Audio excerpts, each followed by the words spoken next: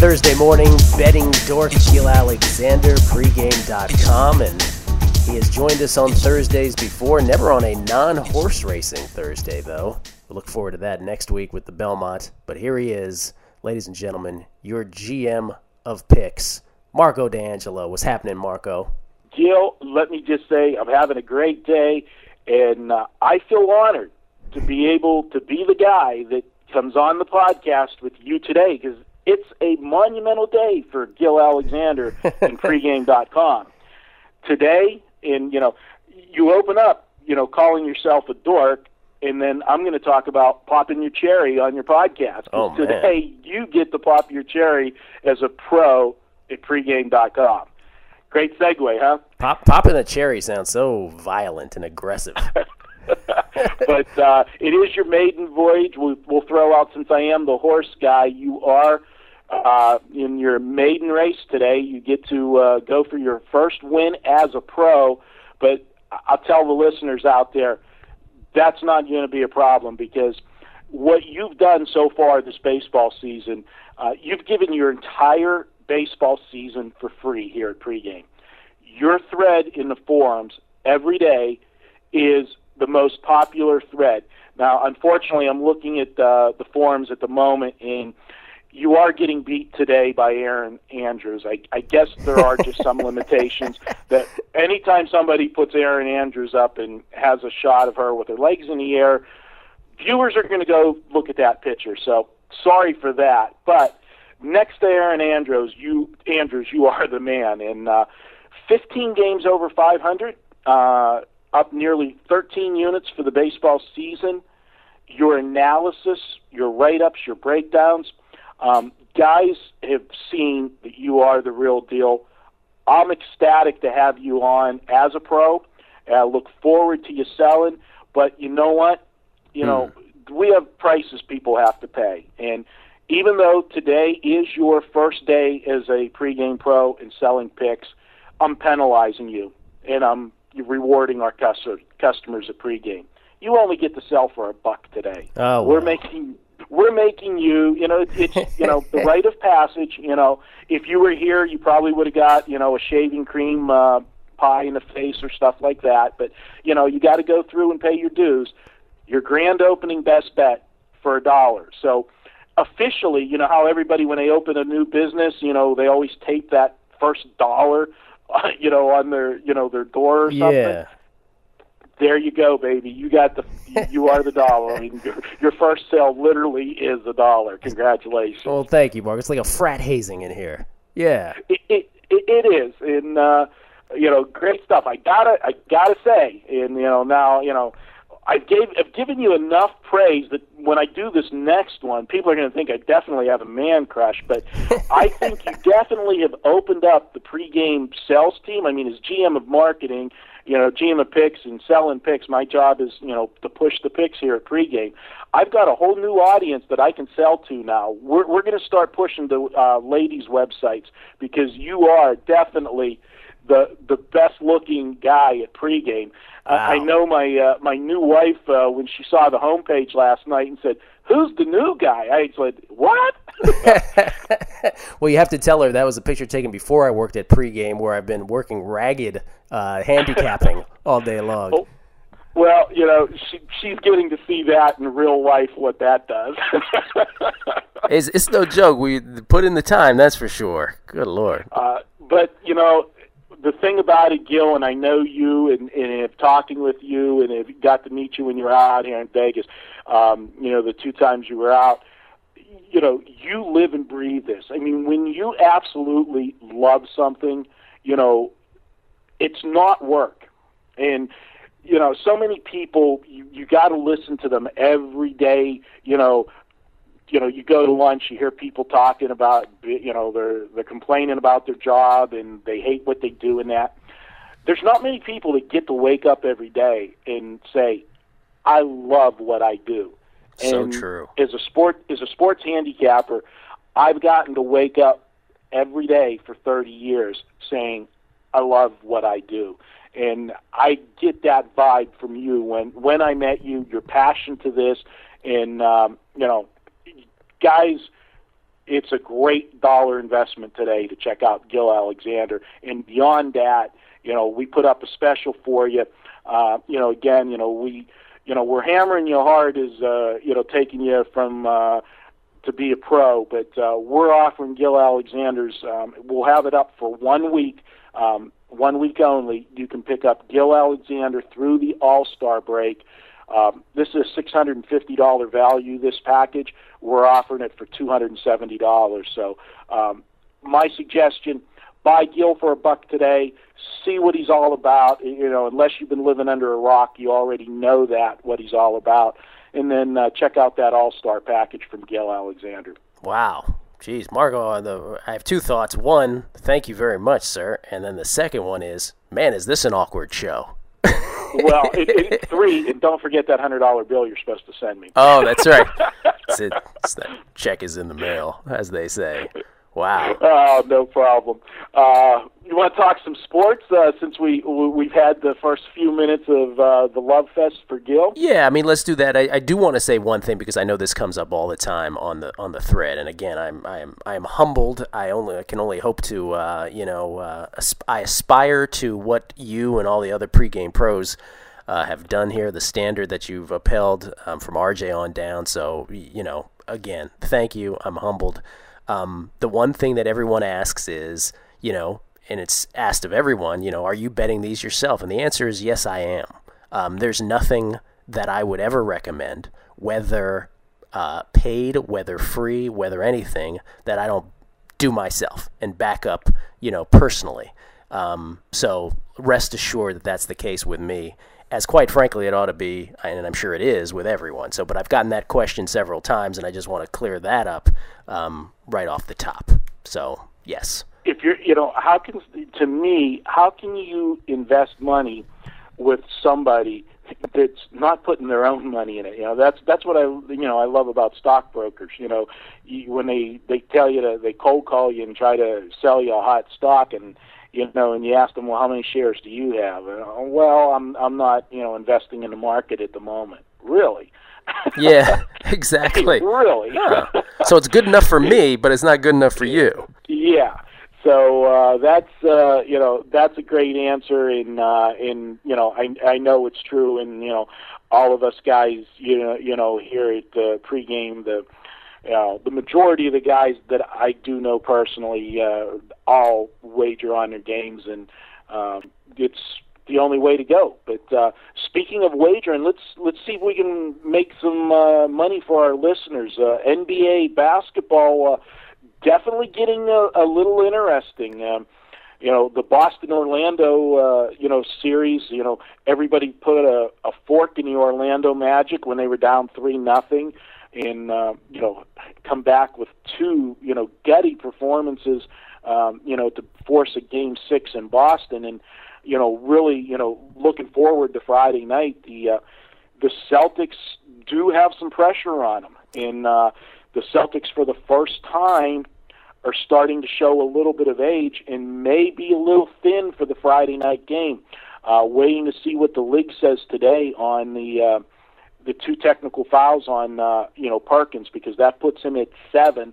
And there is a rule in the NBA, if you pick up 7 personal or technical fouls, you are automatically suspended, and that was his 7th during the playoffs. So.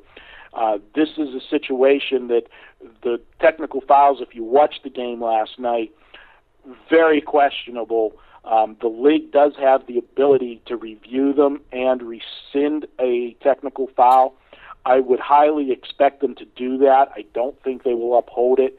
But if they lose Perkins, if they do uphold it and lose Perkins for Friday, and you got, Glenn Davis took a shot to the head and was, dazed and confused and had to leave the game last night in the fourth quarter. With the concussion question mark for Friday, suddenly Boston can be in trouble. And I think the key to last night, and it was really the basis to my play last night, Gill. You're a numbers guy. I'm a situational guy, and I look for things that are just situations that everybody doesn't think about. And Boston had been rolling through this, and everybody thought that Boston, nobody thought they were going to do what they were going to do. I mean, this is a surprise that they moved past the Cavs in the way they took the first 3 games against Orlando. And, suddenly everybody says, oh, wow, now this is a veteran team. They're just 2 years removed from, the NBA championship, blah, blah, blah. They forget the fact that this is a veteran team that is very old. Because of the crazy schedule of the NBA and the way they stretch out the early rounds, last night was the first time that Boston had to travel with only 1 day rest. All of the other games that they've been playing, when they changed cities, they had 2 or more days in between. And my play last night was the over. I have been a large proponent, and a lot of people debate me on this, but tired teams do not play defense. It is always easier to score than it is to stop somebody from scoring. You spend more energy stopping somebody defensively than you do actually scoring offensively.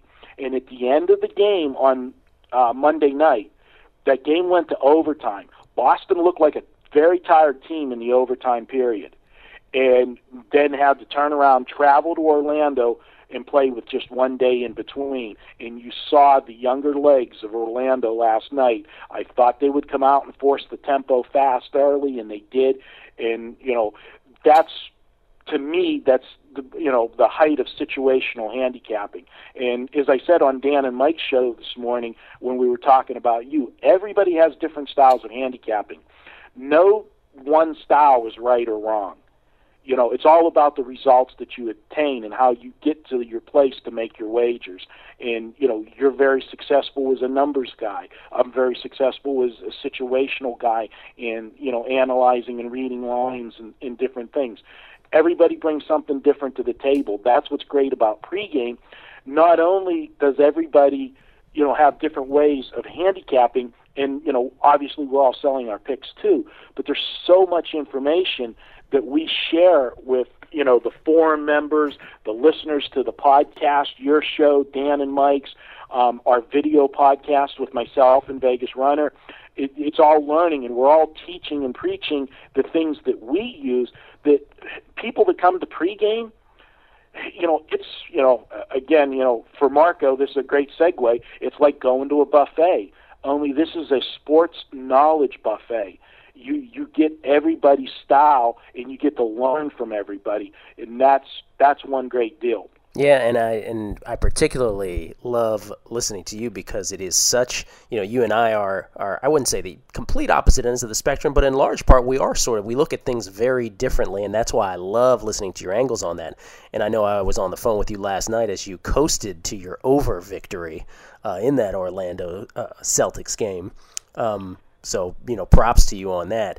Thank you. What's interesting about the Perkins thing, not only was it, I think everybody agrees, some of the more questionable, especially the second technical when he's actually walking away or stomping away or whatever it was that he was doing.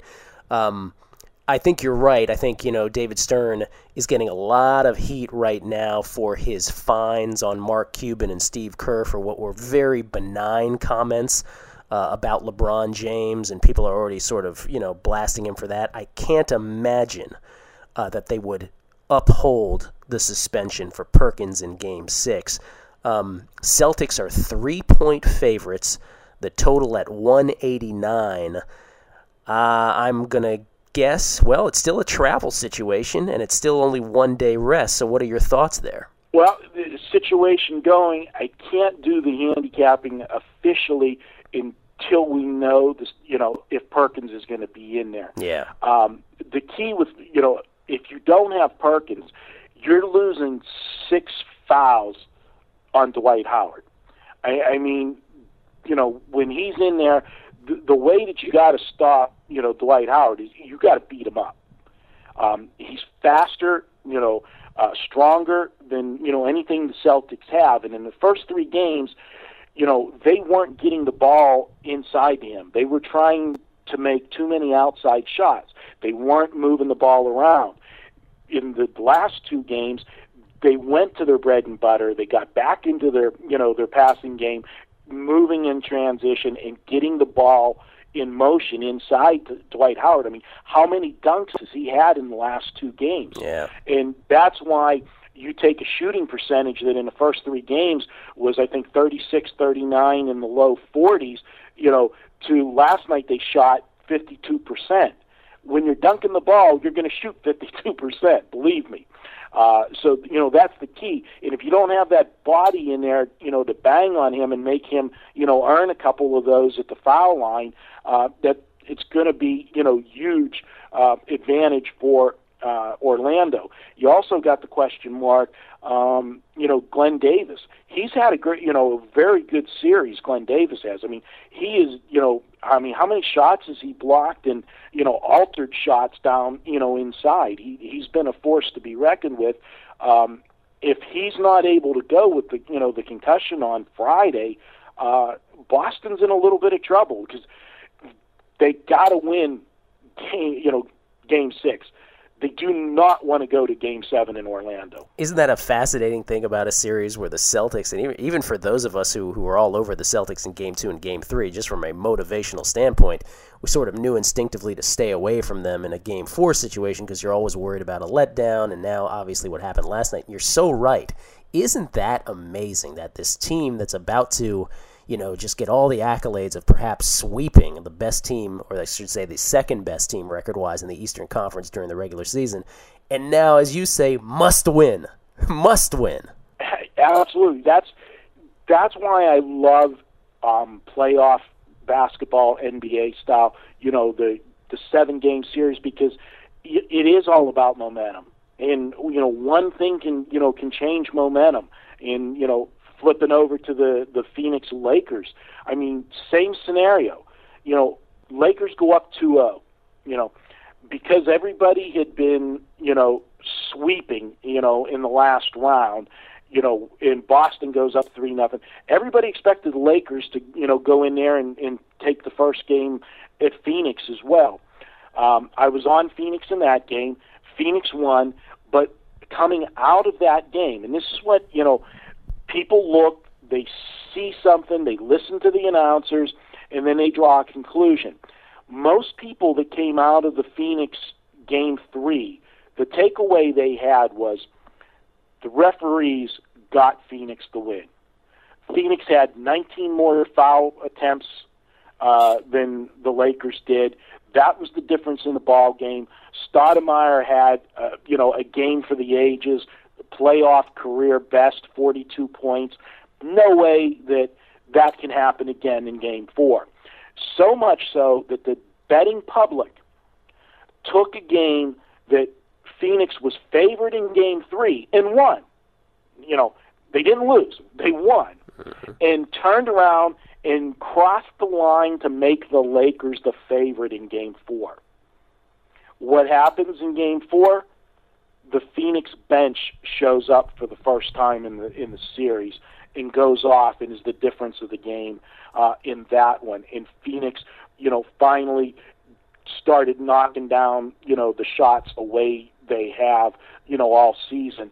And now we go back to L.A., and the pressure is on, the Lakers. This has now gone from, up 2-0, looking like a potential sweep, to this is now a 3-game series, and playing at home, Game 5 of a 2-2 series. Everybody knows the winner of Game 5 goes on to win the series, a high majority of the time. So let me ask you this, Marco. How much of your Game 5 assessment right now, which is actually the game tonight, as we know, Lakers favored by a whopping 8 points in this game after having dropped the last 2 in Phoenix with the total at 217.5. How much of your assessment of tonight's game then comes down to a sort of decision on how much are the refs going to favor the Lakers at home in this one versus the actual basketball strategy that we've seen in the last 2 games, which is, in essence, Alvin Gentry actually doing some coaching, putting the Suns in zone on defense, forcing the Lakers to shoot from outside, and secondarily on that, the fact that the Lakers just don't seem to know how to D up on these guys. No, you hit all of the points of the game. The first point, obviously, we don't want to say that referees, influence games, but, they do to a degree, if they're going to call a game tight or they're not going to call a game tight. Obviously they called Game 3 very tight, and, Phoenix was the team, that was out in transition and penetrating, and we're getting the calls inside. Will they do that tonight? Will that favor the Lakers, being at home? Yeah, the Lakers are going to probably get a few more calls at home. It's just, I don't know, it's subconscious. I don't think it's a conscious effort, but referees, at home, it just seems like the home team gets the call. So you do have that factor. But the difference to me coming into Game 5 for Phoenix is, Phoenix now comes in here with confidence. The Game 1, they got blown, they got hit by a 62% shooting barrage in the first half. The Lakers were hitting everything they were throwing up in Game 1. And even with that, if you remember back to Game 1, Phoenix was only down 7 at the half when the Lakers shot 62%.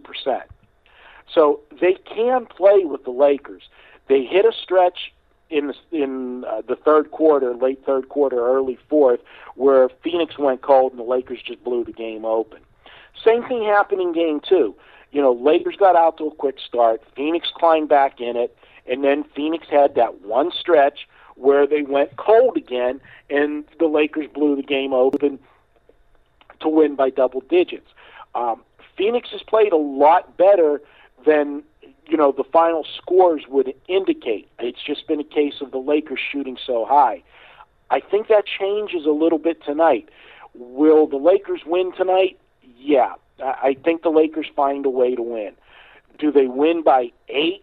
We're paying a premium because the Lakers are in a must-win, and they're a marquee franchise team. We always talk about, Vegas Runner and myself on our podcast, we always talk about there's certain teams in every sport that there's just a built-in bias to the line because the odds maker know that, they're the most recognizable teams, and the public is just going to bet them. Your Yankees in baseball, your Notre Dames in football, and most definitely the LA Lakers in basketball.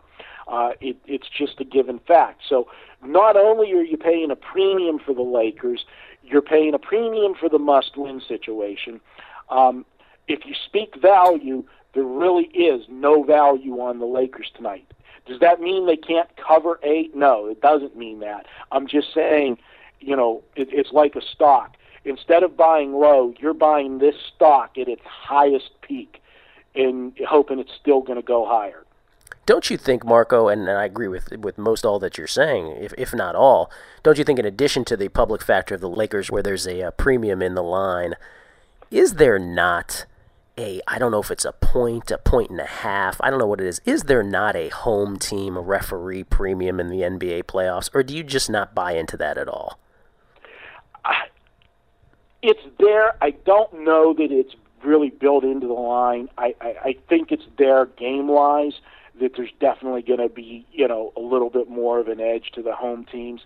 But, Vegas, I feel Vegas reacts to the games based on what happened in the last game. And that's why you're paying a premium tonight. Both games in L.A., the Lakers got the money. So they're not going to bring the line out lower. They're going to bring the line, at worst, the same as the last game or higher. It's higher because everybody now, puts that must-win tab on the game. So there's where you're paying the premium to me. I think the must-win tab is worth a point to a point and a half in the NBA for sure. And people feel that this is. If the Lakers have to go back to Phoenix down 3-2, they're at a huge, huge disadvantage. So they're going to do this. Where I think the value may be, and Vegas has already adjusted this, and it surprises me that they've done it this way. Both of the first games in L.A. soared over the total. Yeah. I mean, it wasn't even close to the total. They brought this game out lower than they brought out the last game in Phoenix. The last game in Phoenix closed at 221 for a push, and that's where the game landed. And they brought this game out. We're sitting here. Let me look at the updated line, but the last time I looked, I was looking at 217. Yeah, I got 217.5 where I'm looking.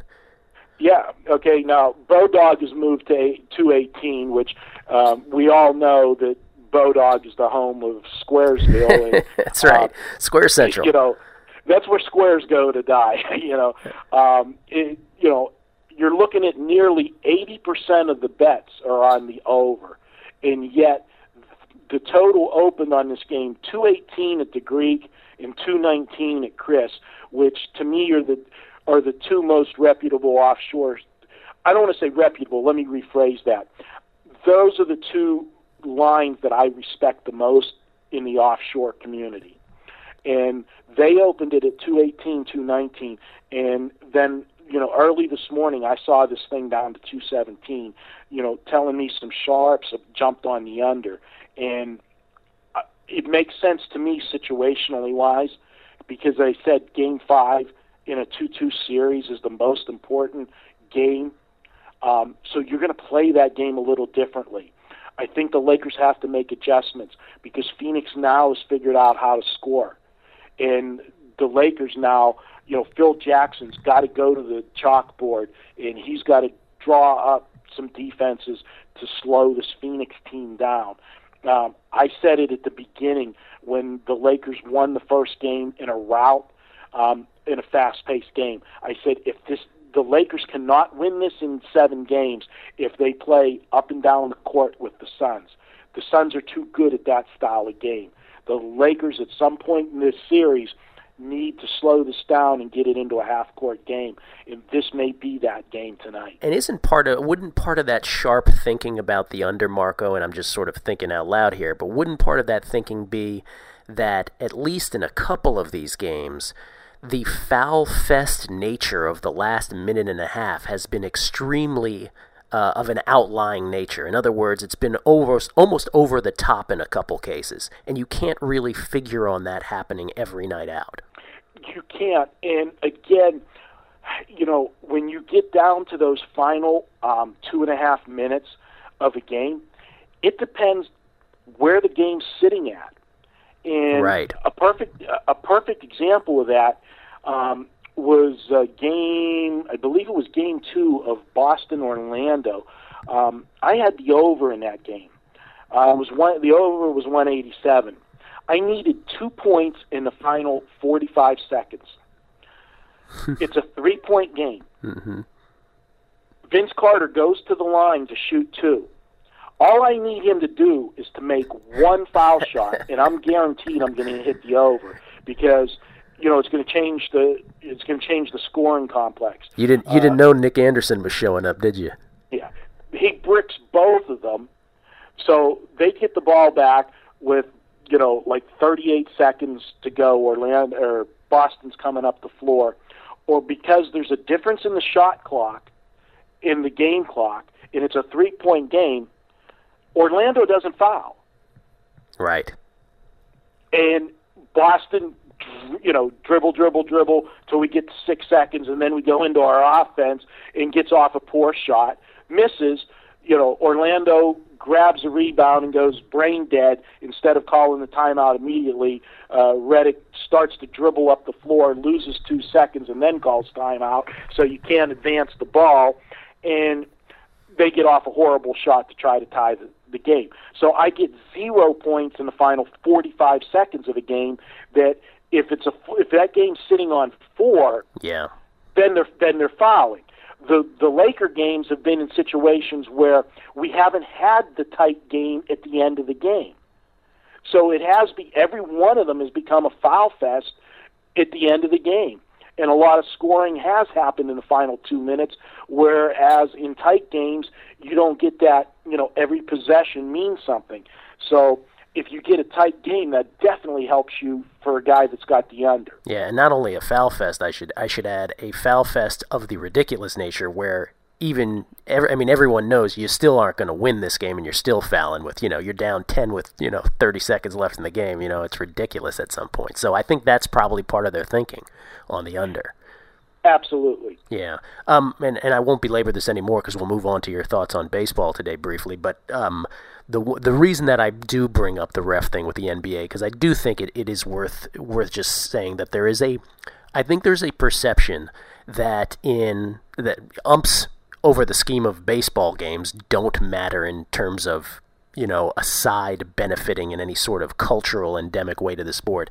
In the football playoffs, yes, there's a home field advantage, but people believe it's a home field advantage because the team that has it is considerably better, their crowd is raucous, and if a road team wins, well, they really earn it on their own merits, and there's no conspiracy theory. But in the NBA, I think if you ask the general public, do you really think that the Phoenix Suns are going to win this series? I think most people would respond in this way. I don't think the NBA will allow the Phoenix Suns to win this series. There's a different perception of the National Basketball Association than there is of the other two major sports. And so that's why I ask, when it comes to the lines, is it a factor in there? And it's an interesting thing to me that is specific to the NBA. That is absolutely a great debate.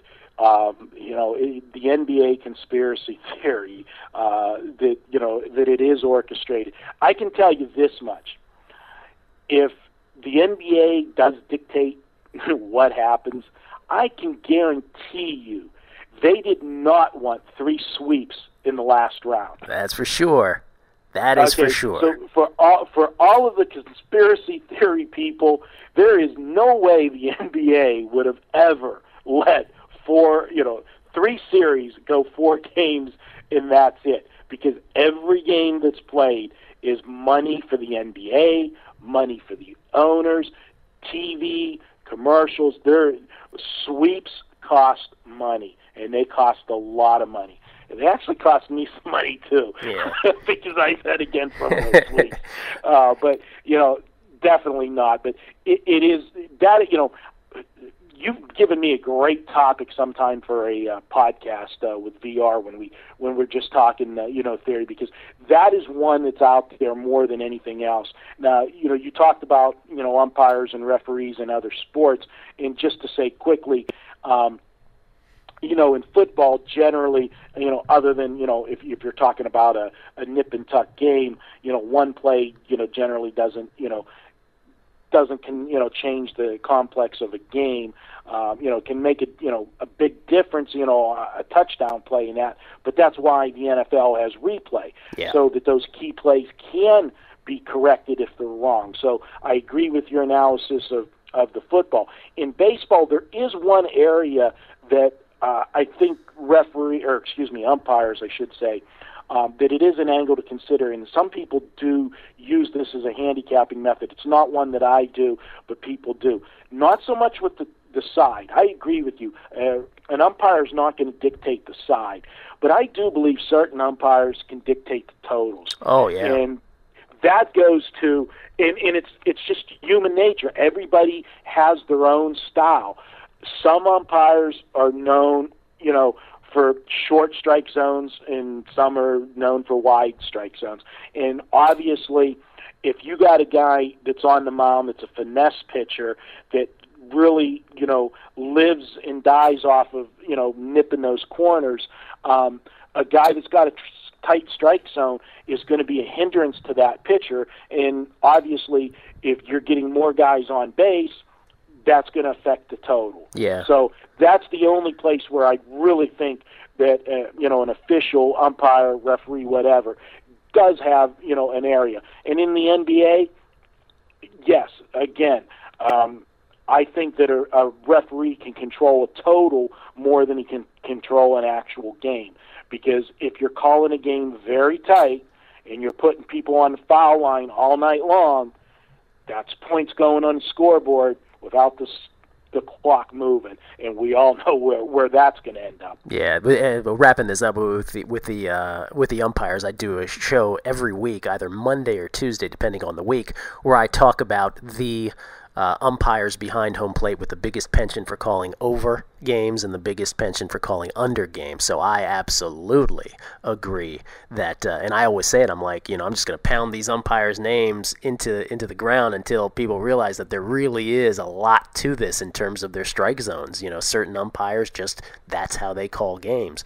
And then with the NBA, I don't agree myself with the conspiracy. By the way, one of the great answers to that question is whenever I have Mark Spears of Yahoo Sports, an NBA expert, on the show, his whole response to that is, hey, if the NBA was fixing this thing, do you think LeBron would have been eliminated last year and this year, before making the finals? And the answer is clearly no way. I think when you and VR talk about it, I think what's interesting to me, and then sort of from the gambling aspect, is it part of the line going into a ball game? That's what's interesting. That's going to be a good topic. You got something for me to use, so appreciate that. We'll let you know when we do that one. All right, cool. Let's talk baseball today. I know you've got some thoughts on some situational stuff, perhaps. Yes. I've got one game that it's a early evening game, goes at 6:35 Eastern, and this is probably going to be. I do the trap post every day where yes. I look at a game and dissect it and say things don't look kosher to me. And this is that game, St. Louis, San Diego. And last night we did get a win with the San Diego Padres as our trap play. We're going to jump over the fence today, and I'm going to be looking hard at St. Louis today for a couple reasons. Obviously, I went against St. Louis last night. I felt the line was very low for the St. Louis Cardinals and San Diego. I thought it looked too easy to take St. Louis. They were pitching, throwing another, pitcher at the Padres last night. We all know the Padres struggle to score runs. This is a situation that going tonight, the roles are reversed. They made San Diego the favorite tonight with LeBlanc on the mound because St. Louis is throwing a rookie, making his first start of the year.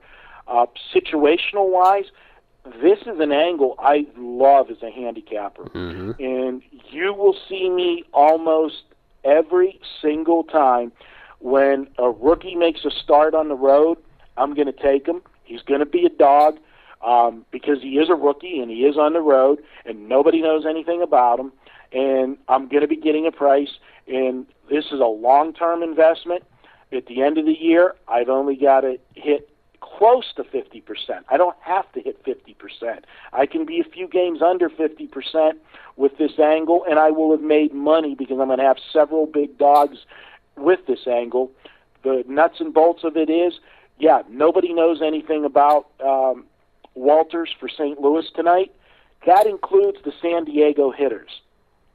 When teams face a pitcher for the first time, huge advantage to the pitcher all the time because they don't know what's coming. They don't know, they haven't seen your release. They haven't seen your fastball. They haven't seen your curve, whatever you got.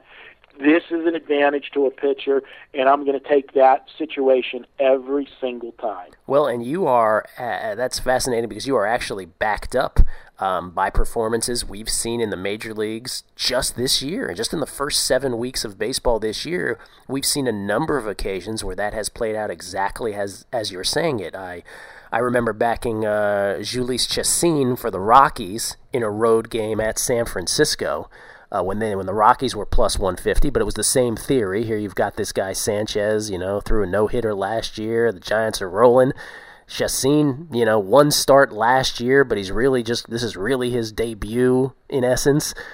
And he just rolled through them. And then there's other, these might not have been road games, but whether it was John Ely of the Dodgers, whether it was Takahashi for the Mets, these guys who are going up against veteran pitchers their first time out have all performed phenomenally well. So, yeah. And I think, Gill, a little note that I will do this all year long, but I really think it's stronger earlier in the season because if a guy's getting called up and getting a start, now, if it's again, you look at situations, if it's a team that's their pitching staff's in total disarray. You got the fourth or fifth starter's been getting bombed on a regular basis, or you got injuries and you're forced to make moves. It's a little bit different. But when you call somebody up early in the season, this guy's generally the real deal. As opposed to when you bring the guys later in the season, when you expand the rosters, you'll see a lot of guys get starts in the month of September. There are guys that are prospects and good prospects at that. But I think if you're called up during the season, before they expand the rosters, they're calling you up for a reason. You've got some good stuff there, and I like that saying. I'll take this situational handicapping one step further. As much as I like these guys, the first time that they face a team and the first time around the league, I do flip-flop the second time. And just last Thursday was a situation of that, and I forget the pitcher's name, but it was the Mets playing Washington. The rookie for Washington pitched just tremendous against the Mets the first time he faced them, but this was already going to be the second time he faced them this year, and the Mets lit him up, and they jumped out to a 10-1 lead and held on for a 10-7 win. But it's advantage first time, disadvantage second time. Or I don't want to necessarily say disadvantage, but the advantage is gone. So now you're pitching on pure talent, and the guys, are familiar with you. And I found more often than not that the team will do better against that team the second time they face that particular pitcher. Interesting. And this P.J. Walters for the Cardinals is sort of like the Chacin situation that I talked about with the Rockies earlier this year. He's not a brand new pitcher. He did have a cup of coffee and actually had one single start, just like Chacin did with the Rockies last year. Walters did with the Cardinals last year. And so here he is, as you point out, not the greenest of green pitchers, but a guy who they feel comfortable replacing Brad Penny in the rotation today. Let me ask you one final question about that game, Marco.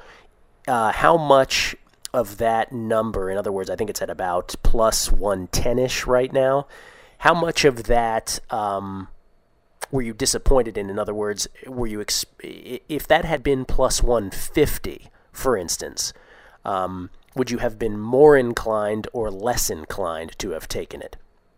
Well, it's an automatic play for me to take regardless, because I'm going to take these rookies. But the fact that it's low actually makes me like the game more. That's what I thought. And that falls into why this will be in my trap blog today. Yeah. This is because here you go. You've got San Diego won the first two games of this. You know how I do. If you've read my trap blog, how I start the trap blog out every day talking like the average bettor. I call him John Q. Public. In John Q. Public, the first line I'm going to have is saying, "Wow, San Diego beat St. Louis the first two games of this series. They beat two named pitchers. The first two nights. Tuesday night they faced Wainwright, and then last night, they faced Garcia. Not big name pitchers, but guys that have been in the league. And then now tonight they're facing a rookie. So if they can win those first two games, now they're facing a rookie. They should beat him even easier. That's how the public's going to think. And I'm getting San Diego at virtually just over a pick'em. I love to focus in around those pick'em games and how the public looks, because those are the games the public's going to look at first. Just pick the winner. It's human nature. They don't like to lay, juice. Their mindset just can't bring them to bet big dogs, so they're naturally going to look at all those games that have, the pick'em situation. And, earlier in the week we had the trap game where the Dodgers were going into Chicago in a pick-the-winner situation. Dodgers were the hottest team in baseball, 12-2, heading out on the road, looked like the ship's righted, going in to play the Cubs, who, have been underachieving as they usually do. And it was a great situation to take the home team there because the public would want the Dodgers in a pick-the-winner situation. I think you have that same situation here, plus the fact that St. Louis has scored 1 run in 2 games. They're going to look at that. And they played extra innings last night and still couldn't manufacture any runs. Don't I know it, Marco? Don't I know it? Well, I mean, they had first, I think it was in the 11th inning, because I do a radio show on Wednesday nights, Chris Townsend show out in your area. Oh, yeah. In the situation, he kept giving live updates while we were doing the show last night, and they had first and third with nobody out in the 11th inning, and St. Louis couldn't get a run in. You're killing me. I know. Sorry, Gill. No, that's all right. Because Yadier Molina felt the need to advance from second to third on a play that he shouldn't have. Yeah. It ends up being it ends up getting a double play out of it, and so that's just a great situation as a situational handicapper, and this doubles up in my trap theory, with the line. So, this is a no-brainer, for Marco today is to have St. Louis. Well, you're gonna love this, because I'd never thought of this before this moment, but this is an absolutely true story. Some 3 decades ago, and this will age me, but some 3 decades ago, there was an Orioles-Yankees series. I was the youngest of young kids in elementary school, and a teacher who was a Yankees fan. I grew up as an Orioles fan in the D.C. area. We had no team at that point in D.C. The Orioles were playing the Yankees, and a teacher bet me a Coke without knowing who the starters were that the Yankees would beat the Orioles. I, of course, knew who the starters were, and I took him up on the offer. He later discovered that it was Jim Palmer going for the Orioles, of course, a 3-time Cy Young Award winner and I think 7-time 20-game winner, up against a rookie by the name of Jim Beatty for the New York Yankees. And lo and behold, who do you think won the game? Beatty and the Yankees. I lost a Coke. So one of my first gambling lessons you have sort of jogged in my head some 30 years later. Thank you, Marco D'Angelo. One of the best rookie ones that I remember betting was Fernando Valenzuela. I mean, and obviously when he came onto the scene, he came on with fanfare. But there was a guy. Your story reminded me of Fernando, which triggered when I remembered Fernando another angle to the rookie. Now this doesn't apply to Walters, but I think when you get the rookie facing a team the first time, when it is a left-hander, it brings it up to a couple more percentage points, and the reason being, a left-hander is just unorthodox to begin with. You know that, I know that. So the delivery's totally different, and now you've got a left-hander that you've never seen. It's a higher percentage advantage, I believe, than a rookie right-hander. Just a little bit, but just wanted to add that in there. Yeah. Walters is not a left-hander, but yeah, I understand the point on that. It is so true, and I'm just so amused that somehow that was in the deep recesses of my brain somewhere, Marco, and that's amazing that you were able to call that out. Well, you had to call that teacher up and tell him, look at me now. I'm on the Pregame Pros homepage with the best-looking pitcher of all the cappers. Well, thank you. That guy's name, by the way, Dick Walker. I'll never forget him. Thanks, Dick, for taking that Coke away from me. Hey, you can't start winning until you learn how to lose. That's exactly right. I say it to everybody. So true. Well, Marco, thank you very much, not only for being on the show today, but obviously for having the confidence in me to allow me to join the ranks of the Pregame Pros. Again, I am humbled, and I thank you, sir. No problem. And do you need the address for that $100 bill? Yeah. If you could just, maybe your PayPal account would be great. Okay, no problem, Gill. Best of luck, and really, you don't need luck when you do hard work, and I've seen your work, so I don't need to wish you luck. I know you'll do well. I appreciate it. Yeah, it doesn't feel like a luck-based endeavor for me. I really enjoy what I do, and I'm confident in the process. Marco, thank you very much. Marco D'Angelo, everybody, and we'll get you back on before the Belmont next week? Absolutely. We've done good with the first 2, so let's see what we can do in Belmont. Yeah, you were killing on the Preakness. Marco, thanks. Gill Alexander, Betting Dork. We will have VR in his usual spot tomorrow. Stay tuned for that. Thanks for listening.